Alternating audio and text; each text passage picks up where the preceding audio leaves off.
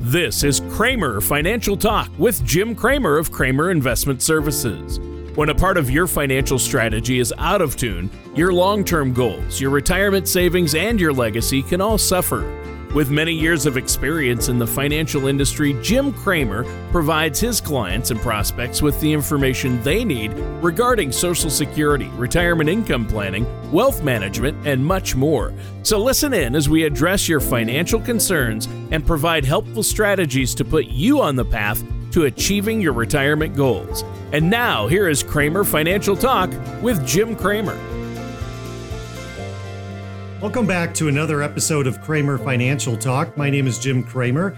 If you'd like to hear more information about our show today, for callers in Wisconsin, our Lake Geneva number is 262-729-4128. For callers in Illinois, our McHenry office number is 815-331-8096. Feel free to reach out to us on our website, www.kramerinvestmentservices.com, spelled Kramer.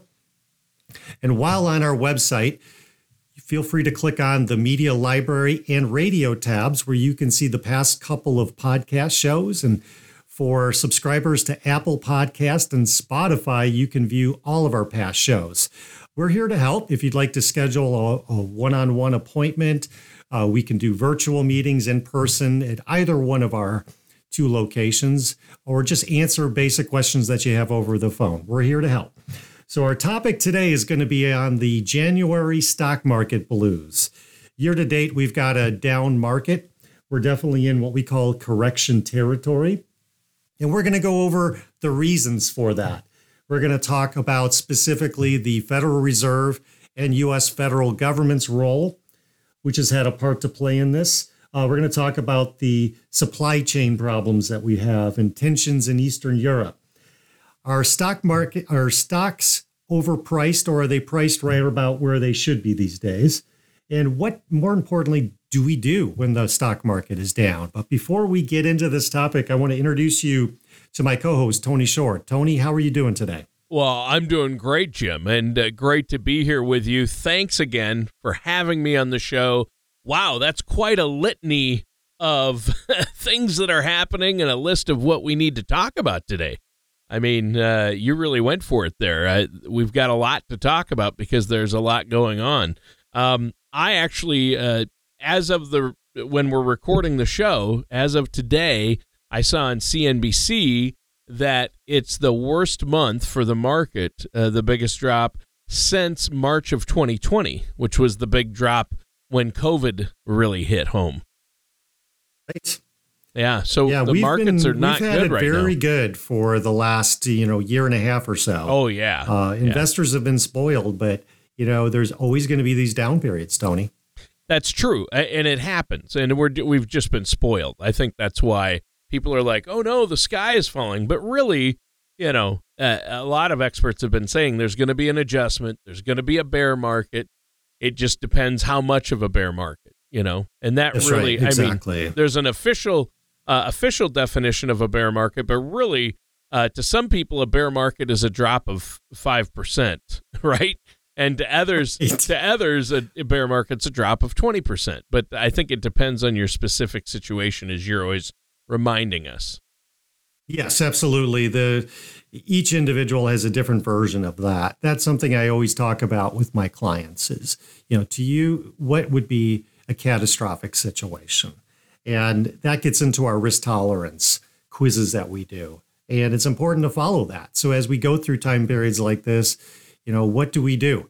Well, it's going to be relative to your situation. I do not have a one size fits all. Here's what everybody should do. And if I could see the world, if I could see the future, Tony, then all of this would be easy. And we wouldn't really focus on the risk management side of investing. It would be all about where do we go to make the most money? Yeah, well, there you go. And of course, it's asset allocation, where your money's at. And really, I think, Jim, our listeners out there are probably asking, are my retirement funds, is my retirement savings at risk? And that's what they're worried about when they see the market go down. Typically, it's money that they're saving for retirement. And I know this is what you specialize in. And having a plan in place, I know your clients don't need to worry when the market goes down like this because they've got a plan, a long-term plan, right? That's right. I try to do a proactive plan.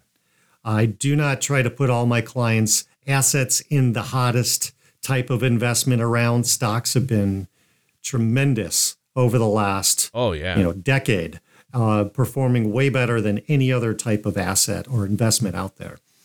But if a client has the stomach for it, if their situation justifies it, then we go with it and realizing what could go wrong. And I'm always doing stress tests with my clients. What if these situations happen? If they say, no, I can't stomach through something like that, then we need to reduce some of our holdings of stocks. To what degree is dependent upon their situation. And so this is the reason why we want to have this discussion today. Tony, I know you had a good weekend of watching football. Same thing here. It was the most amazing weekend for NFL viewing that I think we've ever had. It was that good. But that said, let's talk about stocks because I know a lot of people are worried right now. So our first thing I want to mention here is obviously stocks are down. Well, The S&P 500 year to date is down right now as of this moment. This is January 24th, midday. It is down 10% for the year, just in the month of January. We have the Dow Jones is down about 8 to 9% for the year, and the NASDAQ stock exchange is down about 12%. So right there, when we cross the 10% barrier, we're in what we call correction territory.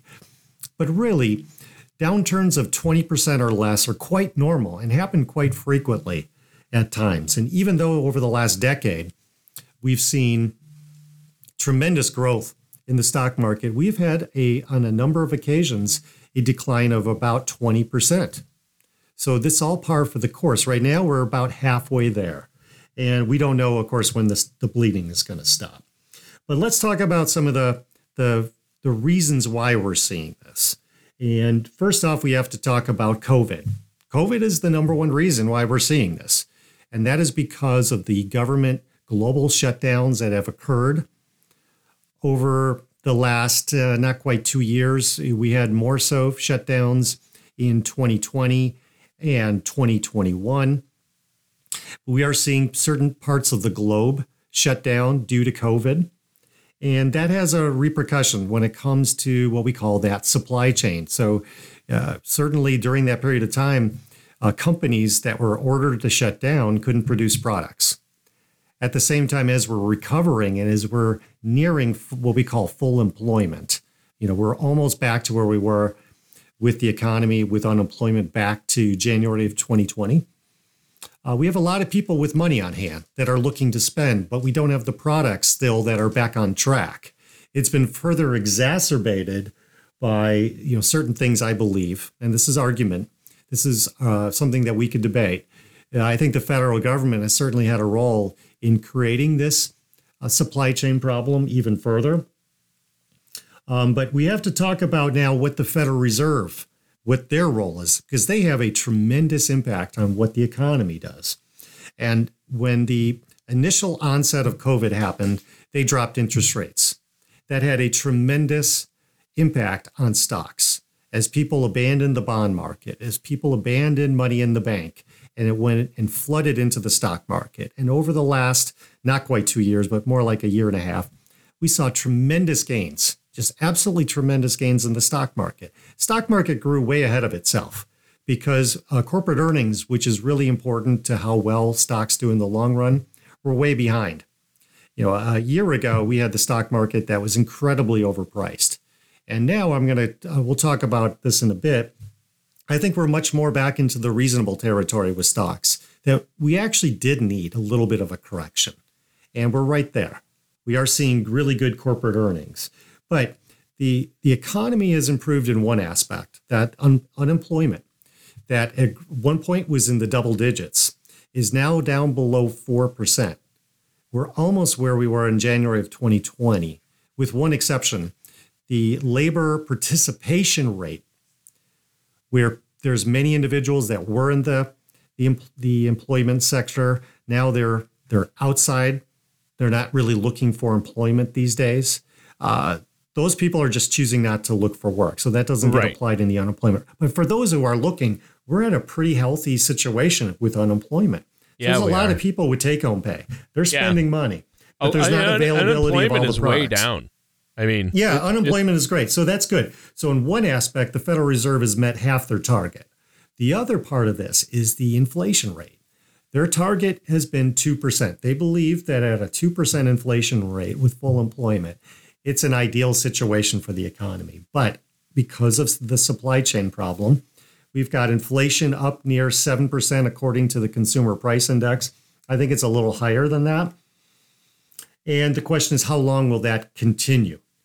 And so, therefore, to help combat that, the Federal Reserve has decided to raise interest rates. And as soon as they made that decision that they were going to start to, in the year 2022, raise interest rates at least 3 times it will be as much as a 0.75% increase to interest rates, which really, Tony, that's not that much. That's started to spook the market a little bit. And then with the Federal Reserve Chairman's comments, that inflation may be longer than what they originally thought and may well last well in through 2022. And if it isn't resolved, that it could result in a recession, that sent back the market. And we've been on a tailspin ever since as a result of that. So the fear is interest rates are going to go up much more than 0.75%, which could give stock market investors more options as to where to put their money. You might see a rise in the interest rate at banks. The bond market might look more attractive. People might start flooding the money into precious metals. And we've seen a little bit of that this month where precious metals have risen in price, but the bond market is still suffering. There's a lot of money just sitting there at the banks right now. So people kind of, took their profits. So the Federal Reserve had a role to play in this. So they're involved in what we call contraction policy. They're trying to contract the economy to reduce inflation. But on the other hand, you've got the federal government, Tony, and they're in expansionary fiscal policy right now. You've got the federal government that's spending money way more than what they're taking in. And you've got, at the other hand, the Federal Reserve doing the exact opposite. These two things are in contrast with one another. And it gives a lot of the big money investors a lack of confidence when you have the Federal Reserve and the U.S. government not on the same page. One way to resolve this issue is for the Federal Reserve, U.S. government, to talk to each other and get on that same page, because you can't have one in contraction mode and the other one in expansion mode. And I would say to you, we'd have a much better situation here if, and this is my opinion, this is not fact, the government stops the stimulus money. Then if the Federal Reserve were to keep interest rates where they're at, it'll calm the stock market. When you're having two forces competing with one another or sort of colliding with one another, you're not getting the job done. And all you're doing is adding to our federal deficit. So the way I think the best move to go here is, instead of trying to contract businesses with higher interest rates on loans at the very time you're trying to get the supply chain back on track, last thing you want to do is raise interest rates. I mean, you're not only going to reduce consumer spending because their interest rates are going up, but you're also going to contract the supply chain even further. With higher interest rates on loans means employers are not going to expand and try to offer and entice a population that might not be working right now to come back to work with those higher interest rates. It's just bad all over the board here.